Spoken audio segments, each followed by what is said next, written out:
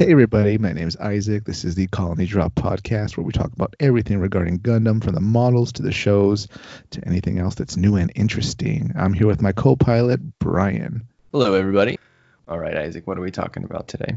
Today we're going to talk about a recently released series called Gundam Iron-Blooded Orphans. Yeah, specifically Season 1 of Iron-Blooded Orphans. That's right. There's 2 seasons, folks. It was a series that ran, I think it started in 2015, right, Brian? Something correct. Like it aired from October 2015 to March of 2016. So Season 1 had 25 episodes, I believe. Nice. And Season 2 followed up in October of 2016, so 1 year later. And for you longtime Gundam fans or you educated Gundam fans who are in the know, this series is not in the Universal Century. It's its own standalone timeline. Right. So this takes place in the year 323 of the post-disaster era. Which why don't you tell them what the disaster was, Isaac? The disaster was a war of gargantuan proportions, Brian. Okay, it was a war involving Earth, Mars, the colonies. There were mobile suits, there were Gundams, there were mobile weapons, mobile armors. It was just mayhem, Brian. Okay. Would you call it a calamity war, perhaps? I would call it a calamity war completely, in every sense of the phrase. So yeah, we're gonna review Season 1 of Iron-Blooded Orphans today. As a reminder, this series is available via streaming on Netflix, Hulu, Crunchyroll, and Funimation. So nice. You can pretty much find it everywhere. And then it's also available on Blu-ray. Let me just get the ball rolling here, Brian. What did you think of this series going into it before you saw it? What kind of opinion did you have in your head, or how did you think it was going to go? I didn't really know much about it. So I watched it after the fact, probably not too long ago, maybe 6 months ago or so. I remember when it was airing, and the only thing I really knew about it was seeing the images of Gundam, of the main Gundam in the series, Barbados. Barbados? If you just look at that Gundam, it has a very different look than yeah. typical Gundams. Just looking at that, I expected something slightly different. Maybe. Interesting. And I think that's kind of what I got, right? Yeah, definitely. Season 1 is... I think this season and series by extension is very different than almost every other Gundam series. And I say that as somebody who started this series and sort of went into it with dragging my feet in a way. I'm going to be honest. I looked at this series and I was like, oh, this looks terrible. but I could just play on based Netflix. on the designs or what? On a lot of things. We'll go into that. All right.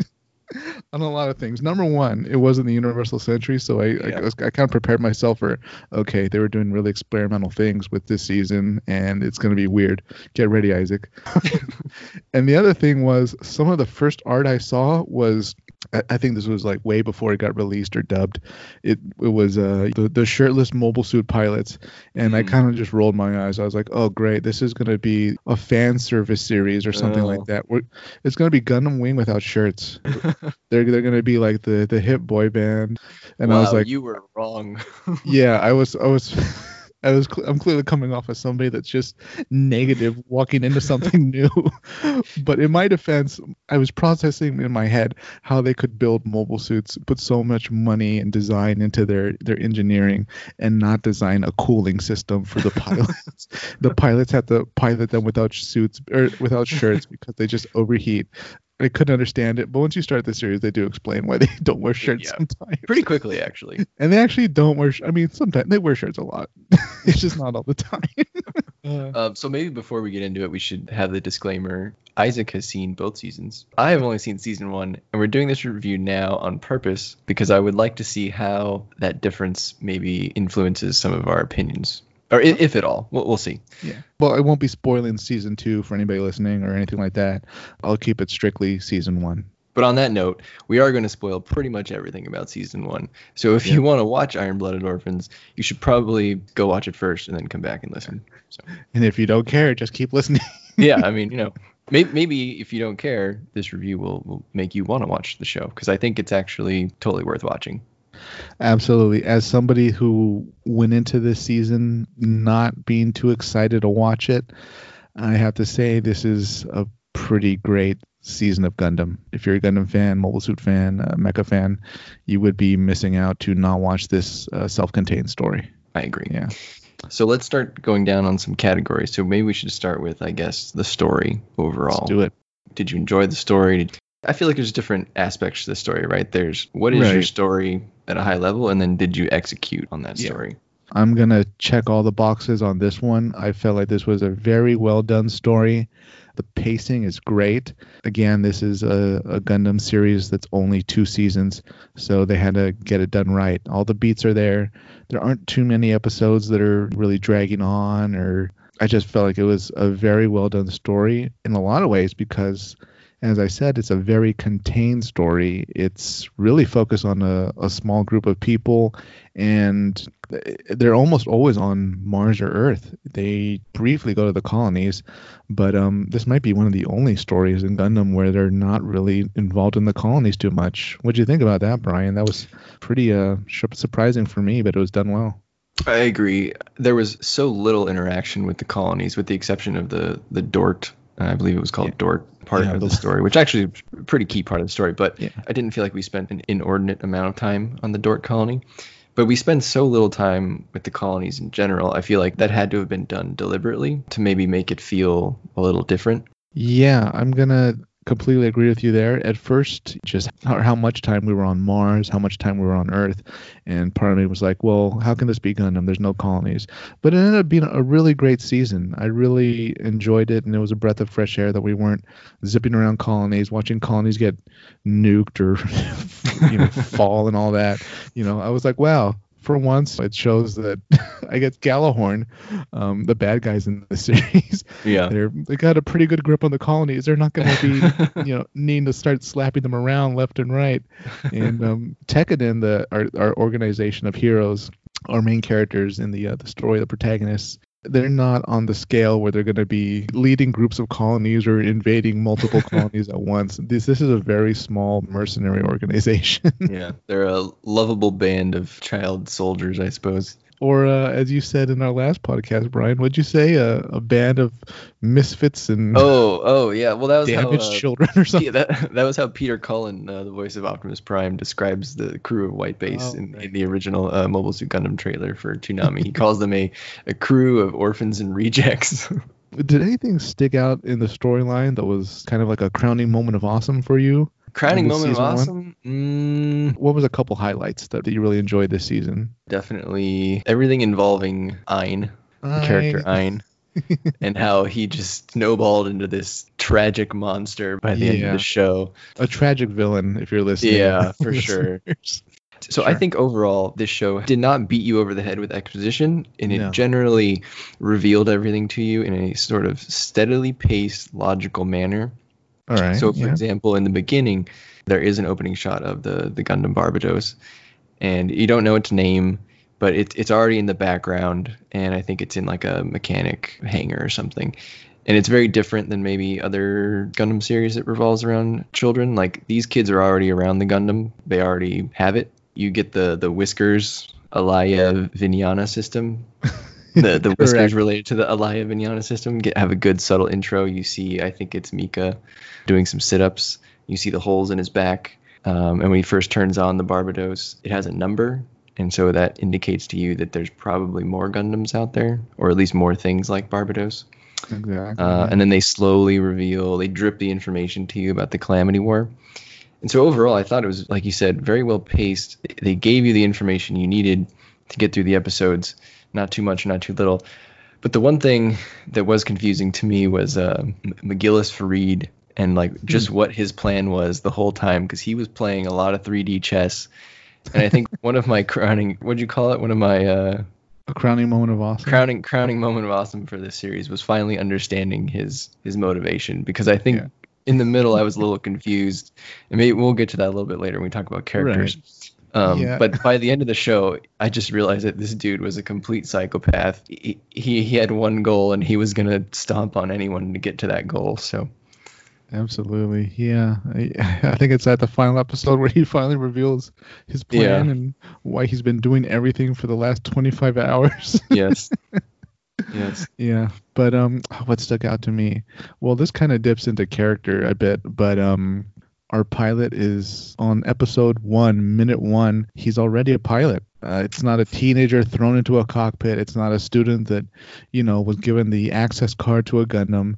It's not, anything like that. He's actually a military pilot. I thought that was pretty interesting for the series to do. Also, how brutal it was right off the bat. In one of the earliest episodes, we just see Mikazuki. He executes the guy. I mean, the guy kind of coming, sure, but wow. They don't pull any punches in the show. They just start you off. I think it's episode 2 or something. He just executes this guy that he didn't like. Guy is unarmed, not in a mobile suit either. This was like in person. Like You're right. He just took a pistol and like shot him in the head. Yep. Yeah, that was in episode 3. Not only was he unarmed, but I believe he was tied up, and he was laying face down on the floor. And the guy was, I think he was the boss of like First Group or whatever it was called. Right. Yeah. Not a nice before guy. They were called Tekkadan. They were called what, Group 3, I think. The Security Corporation, something like that. Well, Gallarhorn had attacked the base, and Group 1 they retreated cowardly and left Group 3 or Tekkadan to fend for themselves. And so, they didn't expect Tekkadan to live, but they did. And then when they came back, they were obviously upset about it. So they tied them all up, and Orga was leader of Tekkadan, or arguing with the Group 1 boss. And he just, as he was arguing with him, Mika just went up and shot him in the head. So, and then on top of that, the first guy who spoke up right after Mika killed that guy, Mika shot him too. So they really don't F around, these Tekkadan children. No, when there's new bosses in the company, you better you better sit up straight and hope you don't get called on and don't speak out of turn. For sure. Yeah, brutality, I would say overall was a theme. It had to have been intentional, I guess. This was definitely one of, if not the most brutal Gundam series. Definitely up there. Yeah, it's, dare I say, it was a very child-focused storyline. Trigger warnings, I guess. McGillis's backstory, that was very much about child abuse. Mikazuki's and everyone that's a human, what's the term? Human waste? Human debris. Yeah. Human debris. Or at least it was human debris. So I watched the show subbed. I think you probably watched it dubbed. But it was human debris in the sub. I'm pretty sure you're right. It was called human debris in the dub too. These human debris people are just, man. Yeah, it's a rough world out in Mars. Mars is under like the worst possible economy, because there's just like unemployed orphan children that are forced to be child soldiers or worse, I guess. It was just a very brutal storyline, but it really works, and you really enjoy Tekkadan as a group. They've got such a good diversity of characters. Orga's a really interesting leader. He's a very emotional and a compassionate leader. You really do feel the stress of him trying to keep everything together.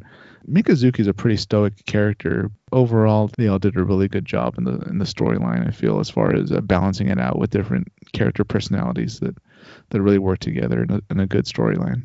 Agree. And this is also one of those shows that if they wanted to come back to it later, there's plenty of material to mine.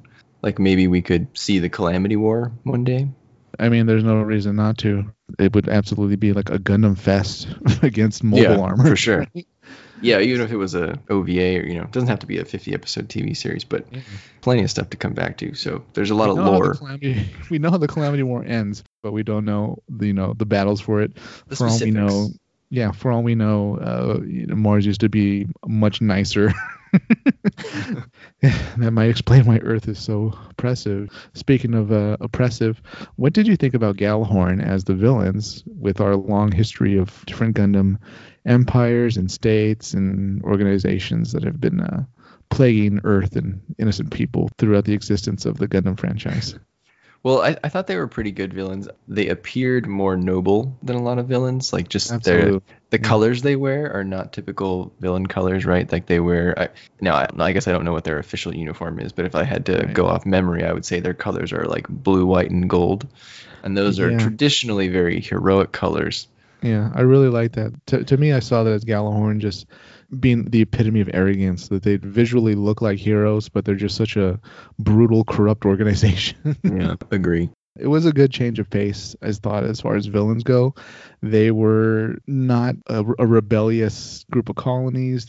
They were almost like a mirror universe titans in a way. They're essentially a UN, right? That just has a monopoly on Ahab reactors and Gundams, pretty much. Yeah, Gundams Ahab, and mobile suits and weapons. So they're the biggest guns around. They're based on Earth, and nobody can really stand up to them. So they're the government now. That's right. They're what happens when the victors never lose power. Yeah, pretty much. They just grow corrupt over time, and yeah. I mean, literally, their whole government is just the descendants of the actual warriors from the Calamity War. It's very aristocratic, I guess, in a way. Maybe they kind of melded the Titans and Ramafeller from Gundam Wing. With some suits that look very Crossbone Vanguard-like now and then. A bit, yeah.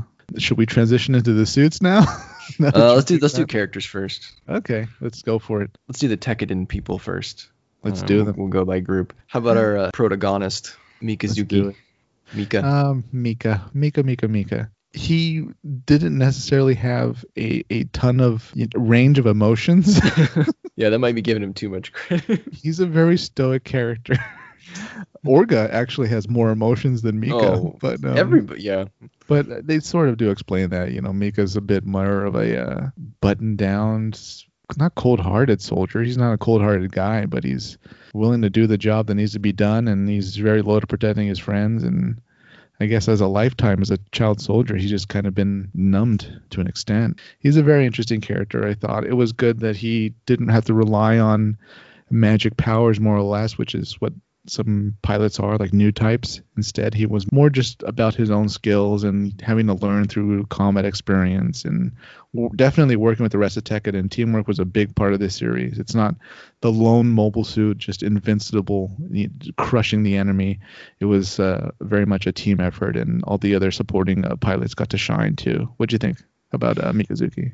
If brutality is a theme of the show, he is the poster child for the brutality in the show. Because like we said, he murdered the guy laying down on the ground. There's a part in the show when Orga's having his breakdown after Biscuit dies. Mika's trying to talk him out of it, and he asks him weird questions like, who should I kill next? Like, Mika is also kind of a psychopath, but he's like one that's on your side and good-hearted, I guess. He's a weapon. He's a weapon. The pilot's a weapon. And in his defense, didn't they have to teach him how to read and write, along with a lot of Tekkadan characters? They did. Kudelia, I'd say the main female character in the series, she does teach all the Tekkadan kids, including Mika, to read and write. Man, how effective could the security company, how effective could they have been if a lot of their pilots couldn't read or write? Like, what if you're going over battle plans and there's numbers or notes? Yeah, it's a little strange, right? Yeah, I mean, these people. Well, I guess that explains the human debris, right? They were literally cannon fodder. They'd probably be put into a mobile worker that had some guns strapped to it, which it's a glorified tank, and then they'd be told to charge with the rest of their group into enemies. Oh, the mobile worker, the ball of the post-disaster era. I liked how Mika's dream is to run a farm. Like, he has this wholesome dream to just be a farmer. Like, that's all he wants. Just leave the kid alone and give him a farm.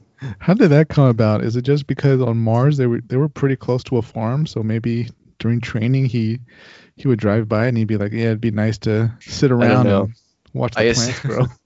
I assume that on that farm he would grow his prunes that he likes. His Martian prunes that they keep him regular. He's a weird kid, man. So for those of you who watched Gundam 00, there's this one line that's always quoted where the main character, Setsuna, always says, I am Gundam. I feel like Mika is much more I am Gundam than Setsuna is. If Setsuna was a focused, trained to be a Gundam pilot, single-minded killing machine, Mikazuki is that to even a younger level almost, because this is all he's really known. He doesn't have the parents who are engineers at at the Gundam factory or something like that, and that's why he's so good at the Gundam. He's been a child soldier, clearly mistreated, and brutality is all he knows, but you still end up rooting for him in this show. Even me, somebody who usually roots for the bad guys in the Gundam series. Isaac has a heart after all. Yeah, usually I'm like, wow, okay, I can get on board with Tekkadan. Tekkadan was better than I thought. That's how you know the show's good, when I start supporting the good guy. Tekkadan was a pretty good organization.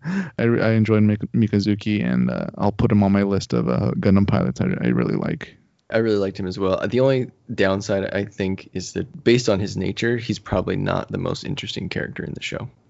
No, but he works well in the ensemble. I agree. Yeah, right. So I could see that being a criticism. Speaking of most interesting character, who is the most interesting character in your eyes?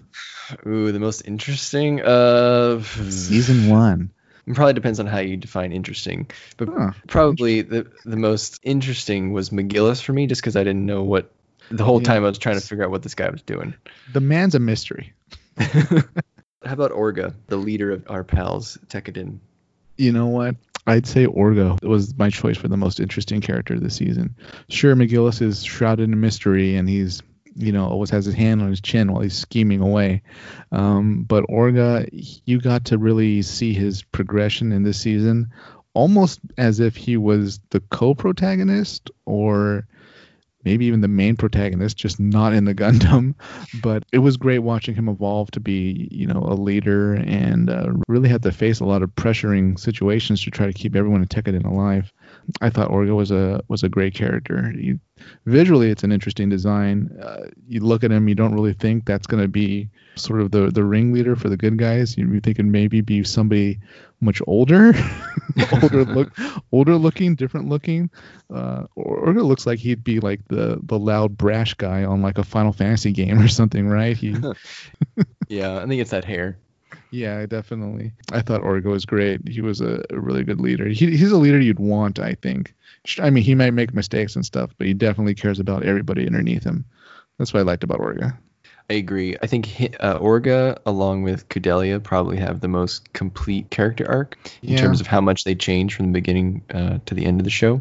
I think you said it well. You can definitely feel the stress that Orga has throughout the show of trying to keep this ragtag group of child soldiers together.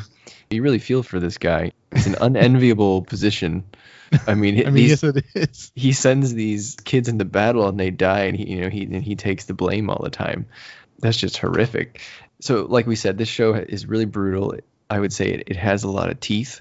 And what did you call it again? My crowning moment of crowning moment of awesome. Crowning moment of awesome to me for the show, when I knew, I was like, I can't believe they just did that, was when they killed Biscuit. Oh wow! Yeah. And that just tore Orga apart. I think for at least 2 episodes, this dude was locked in his room, basically zoned out of his mind, crying on the inside because his best friend was murdered in front of him. Right. And Biscuit definitely had that aura of, this is a character who's too good to die, and we wouldn't dare kill him. But when they killed Biscuit, oh man, I couldn't believe it. I turned off the show and I was like, I can't believe Biscuit died. I can't. Why would you do that? You walk to the kitchen and pour yourself a few fingers of whiskey. Yeah, exactly. I mean, I guess I'm kind of getting into Biscuit here, but Biscuit's role in the show is just to help Orga's character development. And so after that point, that's when Orga has to really mature as a leader and really commit to this getting Kudelia to Arbrow, or however you pronounce it. As we transition to Biscuit, I completely agree. Biscuit had like this bubble of innocence around him. He had like a bunch of siblings that he cared for, right? He was such a nice guy. He had the nicest sisters. They were named Cookie and Cracker. They lived on Mars in this like nice little farm, and they brought the Tekkadan people food. God. And then they killed Biscuit. How could you kill the sweet big brother of Cookie and Cracker? Come on. Oh God, those names, those Martian names. And that was after they showed his brother hang himself. Oh yeah, Jesus. Oh God, so brutal. The killing of Biscuit, it would feel like, I'm not sure if you watch Lost or if our listeners did. If you watch Lost, there's a character named Hurley that everybody loves. It'd be like Hurley getting killed. It's just not done. You don't kill a fan favorite character like that. Somebody that's pretty innocent and the kind of happy-go-lucky guy of the group, but man, they just slaughter Biscuit to show that this show isn't messing around. Anybody can die, and they can die brutally. Yeah, and not only do they kill Biscuit, but they dedicate like a whole episode to showing you exactly how Biscuit died, so that you really remember that, yep, Biscuit's dead and he's not coming back. Yeah. But you know what? That shows us that the stakes were raised. Agree. Yeah. That was probably when I was like, okay, the show means business, and I have to like it now. I hated that Biscuit died, but man, did I respect them for doing that. Yeah, true. Yeah. All right, how about Akihiro? Okay, let me say this about Akihiro. I wanted more Akihiro.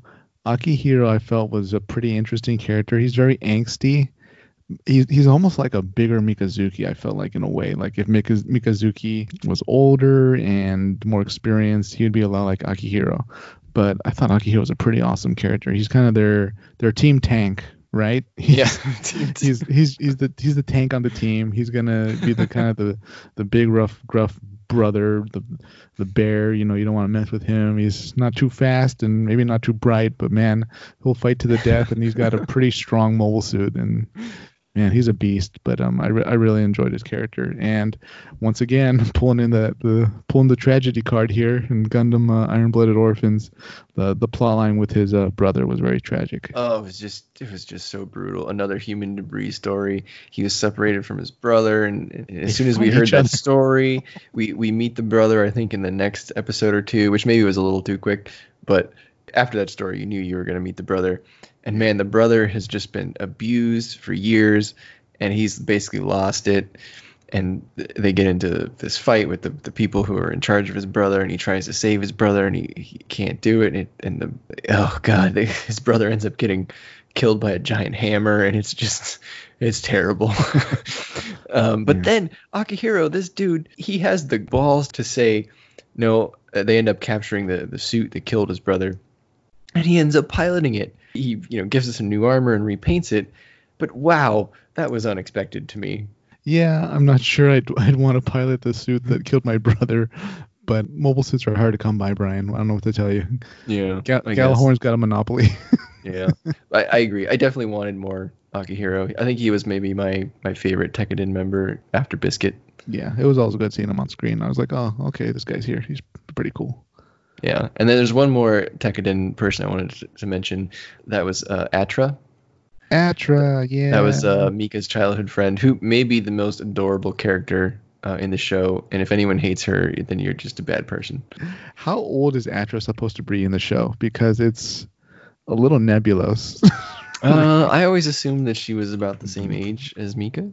Let's check. So Atra is 16. All right. Yeah. She could definitely be younger, but then again. Yeah. Although I don't know if that's her age, maybe in season 2. So and she's somewhere from 14 to 16. But that's about the same as Mikazuki. But again, with the brutal backstory, she was homeless, waiting to get a job outside of a strip club, and that's when she met Mika and got a job with them. But wow, we haven't had backstories like that before in Gundam. Yeah, definitely. She was a welcome comic relief, a little dose of, I guess, cuteness in the show. Maybe the only one, right? She's the only one that could kind of get away doing like the sort of childish kind of pranky stuff in a way. Atra was very much a short and sweet character. She brightened up the show, and she wasn't in it a lot. She came in and out in the season, and she was there when we needed her to cook stew. She made the food. She made the best stew those child soldiers ever ate. I don't know how she put in it, but man, they loved it.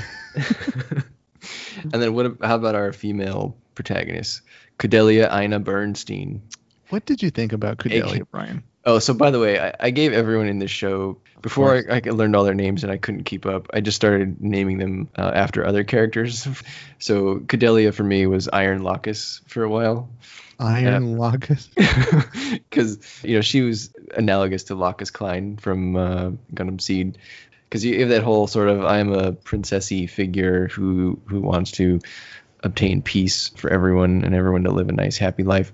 And I feel like Cordelia was Locus, but done better. I don't feel like Locus did anything. She kind of just showed up all the time and was like, I like peace. And then, she'd say, and go get him, Kira, and then he'd go fly in.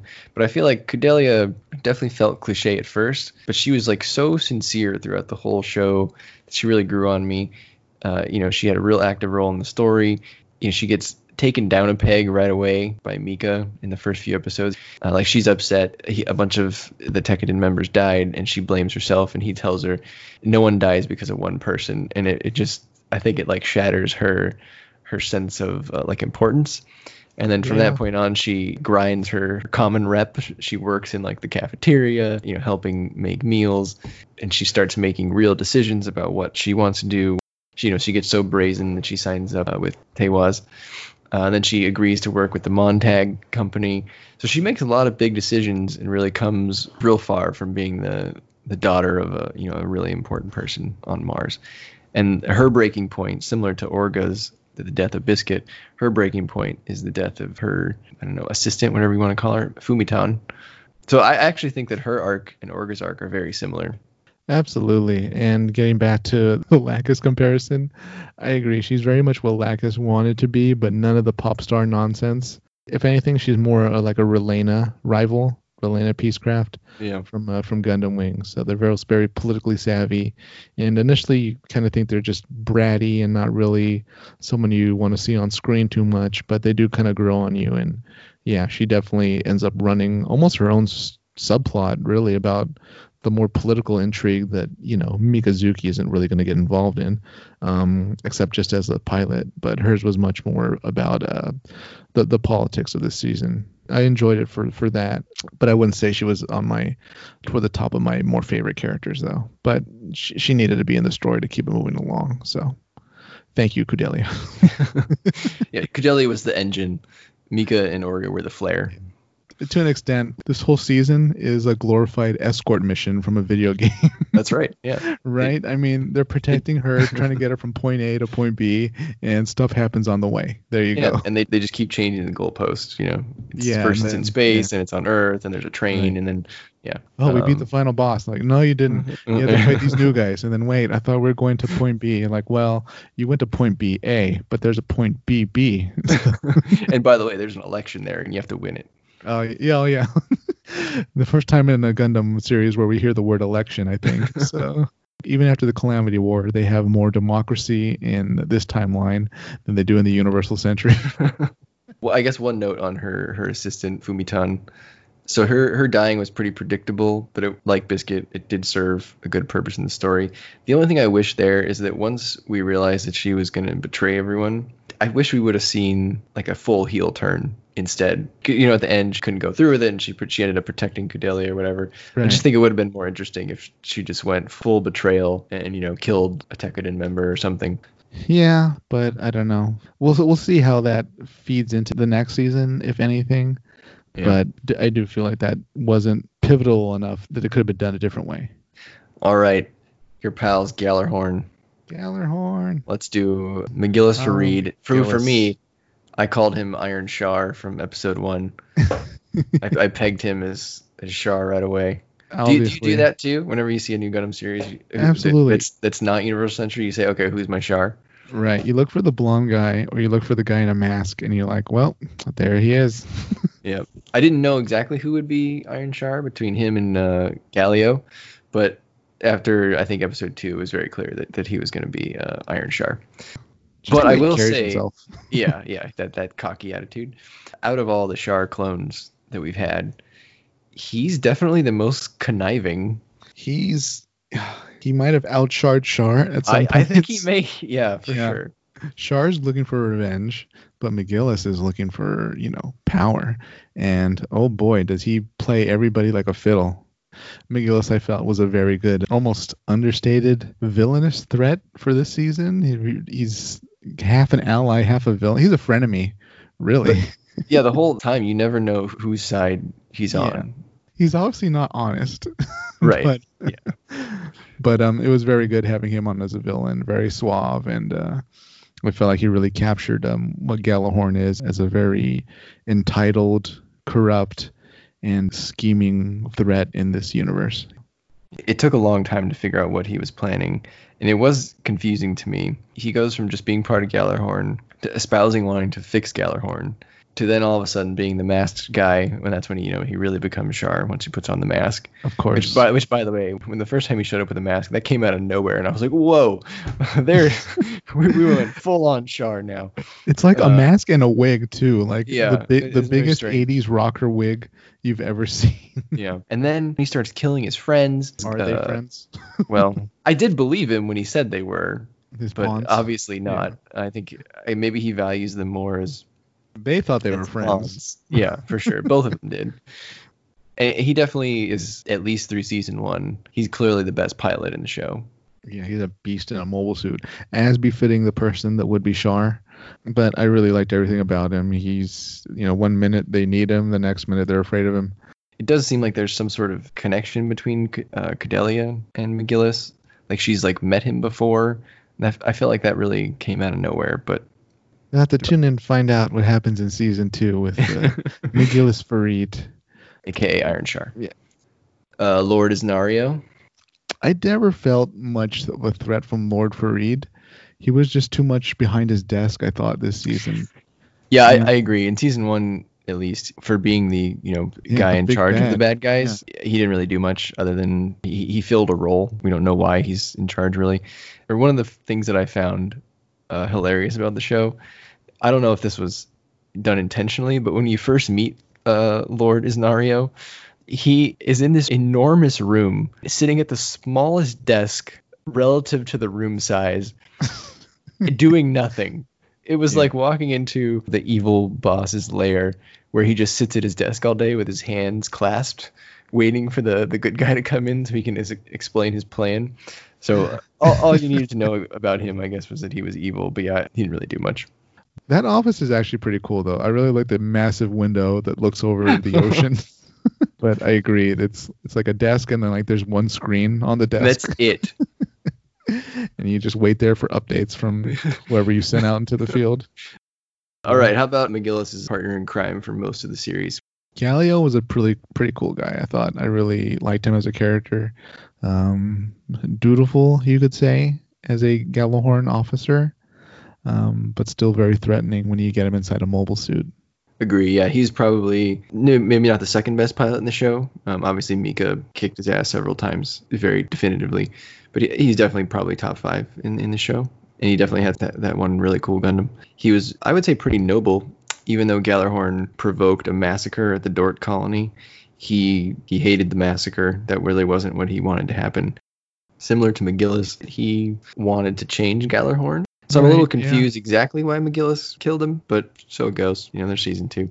He got used, sir. He got used and played like a piece on the chessboard. And when his time was up, McGillis let him die, and that was that.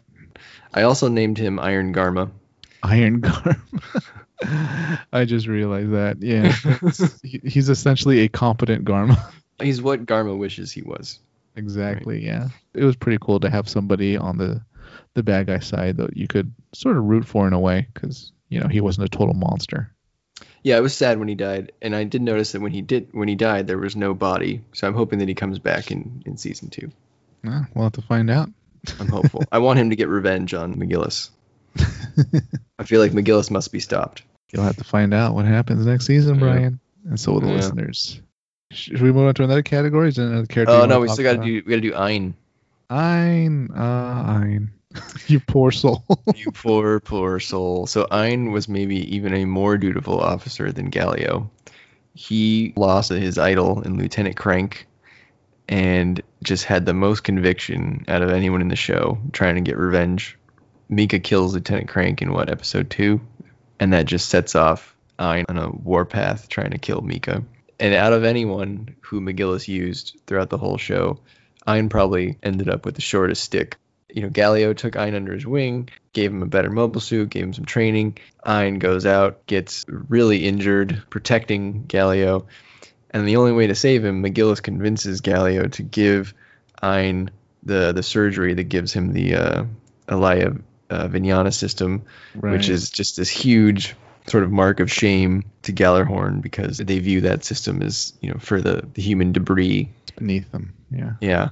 But not only does he get the surgery, but based on the diagram, I don't think he has any more legs. It if I'm correct. No, it looks like there's not much there. They just hooked him up and put him in blue light. and he's sitting in this tank. Yeah, it's just awful. And he ends up piloting what I call the Iron Psycho Gundam at the end. It's like just really big, and it's pretty just awesome, big. It's pretty cool. This big killing machine with axes. But yeah, at the end, there's a great line that McGillis says is when you completely realize that he played everybody and that he's just a psychopath. He tells Ein he hopes Tekkadan kills him because everyone is now viewing Tekkadan as heroes fighting a monster. And that's exactly right, because here's this Gjallarhorn guy in this enormous suit just destroying this city that these people are living in. And if McGillis's plan is to expose the corruption in Gjallarhorn and get public opinion to turn against them, I mean, what better way than to have this underdog fighting for the people group of Tekkadan take on this enormous suit piloted by this monster? I don't know. The eyes of his own organization. This man machine, monster. And anyway, poor Ein. That guy got it the worst. Yeah, Gjallarhorn could not have picked a more evil-looking mobile suit to put him in and send him out. For all their uniforms looking heroic and bright, they'd send out like a monster to go in and quell that city and defeat Tekkadan. It was not the right choice. From a PR perspective. Yeah, if they sent something with like angel wings and like a sword and a shield, it would have played better visually. But oh boy, and Gillis pulled it off. The last Gjallarhorn person I wanted to mention is Carta Issue. She's the third person in our sort of childhood friend triangle between McGillis and Galio. And she's just a terrible pilot. I don't know. She's part of the most powerful 7 Stars family. She's just bad at her job. I don't know. Did you take away anything else from that? Because she lost horribly every time that she tried to engage Tekkadan. See, this is why Gjallarhorn is inherently corrupt and ineffective, because you're pretty much in power in Gjallarhorn just because of something an ancestor did, hundreds of years ago. It's not because you're a good pilot. It's not because you're a good strategist or a good officer or a good planner. And that really showed in her. Not only that, but if you've ever seen Last Exile, our listeners, she reminds me a lot of Maestro Delfine. Absolutely. I was going to point that out later, but she does. She does look exact. Yeah, she looks like an inept version of Maestro Delfine. Yeah, I mean, Maestro Delfine was pretty much winning until she made the mistake of like chaining up her enemy like within arm's reach, right? Yes, which was probably was the best part of Last Exile, by the way. She would have won if she didn't do that one mistake. But Carta here. Yeah, she was a villain we needed, a villainess we needed on screen to really hate and view as an enemy that we'd like to see destroyed. And I really enjoyed seeing her get defeated, especially since she was responsible for killing, a lot of Tekkadan people. She killed Biscuit. Yeah. I mean, I guess you did get a little sympathy for her at the end when there was a flashback where no one wanted to talk to McGillis, but she befriended him. She taught him to read, I think, when he was young. He was reading that book about birds. And then it turns out that she was in love with him. And that was pretty sad when Galio rescued her. Although she ended up dying from her injuries, he whisked her away from that battle. And she actually thought that Galio was McGillis and started confessing her love as she died. That was pretty sad. But at the same time, she killed Biscuit. So, you know what?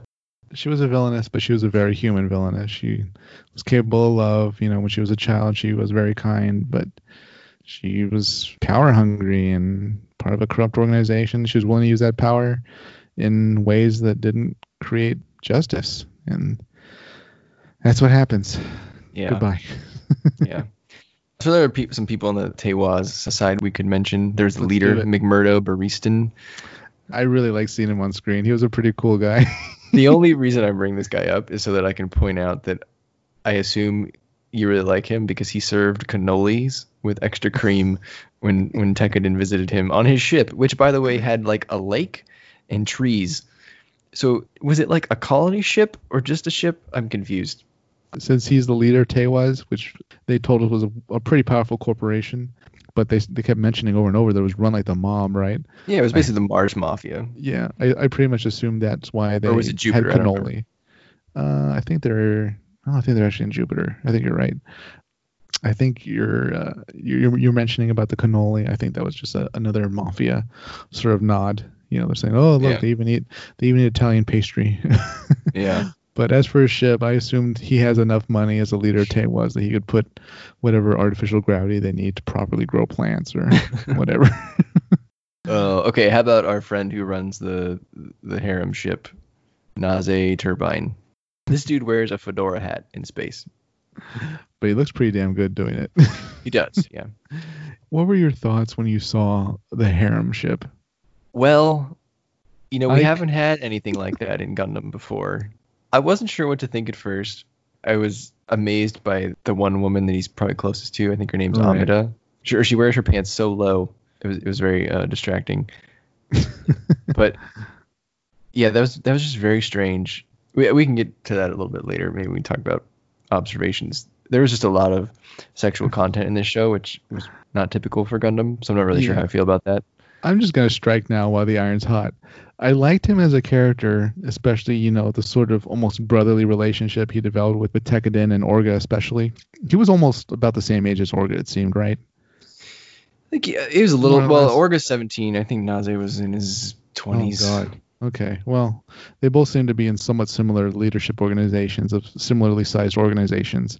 And I don't know. I felt like he was a good addition to the story for that. He seemed like a pretty cool guy. I liked his style and all that. But the harem ship just felt sort of out of place. It almost felt fan servicey and a little cringy when I saw it. I was like, really? That's what they're adding to this season? It's nice to look at and all that. But I felt like it was sort of offbeat for the rest of the season. I agree. I think that whole thing was a little bit out of place, and I'm not really sure exactly what it added. Nothing. It could have been done differently. Yeah. I'm not necessarily one to oppose those things. If you want to put that in your show, that's fine. There's an audience for that. In this show, it seemed a little out of place to me. Yeah, I could have done without it, but you know what? It happened, and we move on. Yeah, it happened. We moved on, and overall, this season was so well done that it didn't take anything away from it. So. The women on his ship, though, turned out to be some of the best pilots in the show. They sure did. Yeah. They schooled all the tech. That little clothing, it's easy to maneuver in your cockpit. Yeah. Okay, the last Tewaz person I wanted to mention was Maribit Stapleton, who, to me, I named her Iron Nina because her name is actually pretty similar, Maribit Stapleton, to Nina Purpleton. Do you think that was on purpose? She even dresses similarly. She's like a power suit. Now that you mention it, is it Nina Purpleton? Yeah, it's Nina Purpleton. I think you're right. Yeah, she moved up within the corporate world. She wasn't just the engineer, right? Yeah.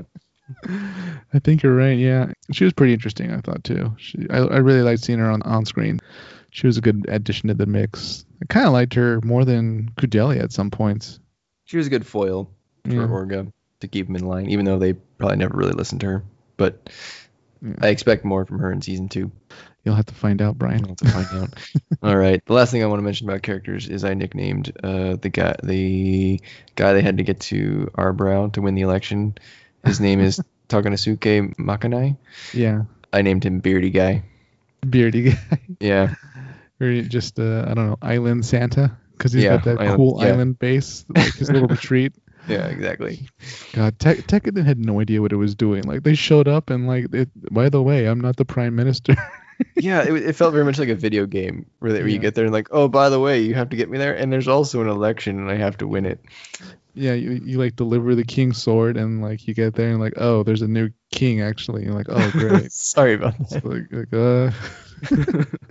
But he was an interesting character. I liked how he was a pretty deceptive guy too. I mean, he comes off as so grandfatherly and stuff, and he kind of manipulates them to his own ends. There's that scene where his animation sort of changes. His face looks the same in almost every scene, right? Just his eyes almost seem closed and he's smiling and very, very warm. And then there's that one scene, I forgot who, I think he was just talking to Kudelia alone, and his face does change, and he really does kind of reveal that he's a bit sneaky and not necessarily playing with all his cards on the table. He clearly wants to be the prime minister again, and he gets Tekkadan to get him there. you scratch my back, I'll scratch yours. Political power and get me out of exile. Did they ever explain what he did to get exiled? I mean, for all we know, it was pretty bad. Yeah, that's a good point. I based on the tone, I guess I would have assumed that Gjallarhorn manipulated Arbrow. the exile to some extent. Okay. But you're right. I don't think we ever got a reason. Oh, okay. He was probably if he's willing to talk to Cordelia, I'm guessing he's at least somewhat pro, independence and autonomy for Mars. Plus, he still has the favor of the people, so it couldn't have been that bad, I guess. Yeah. Well, either way, I guess that's enough for Gjallarhorn to talk to whoever they have to talk to get him voted out of office. All right, how about we move to mobile suits? And we're going to cut it there for this episode. Tune in next time for the conclusion to our Iron-Blooded Orphans Season 1 review, where we discuss the mobile suits and our overall thoughts on the series. Until next time, keep those Minovsky reactors warm.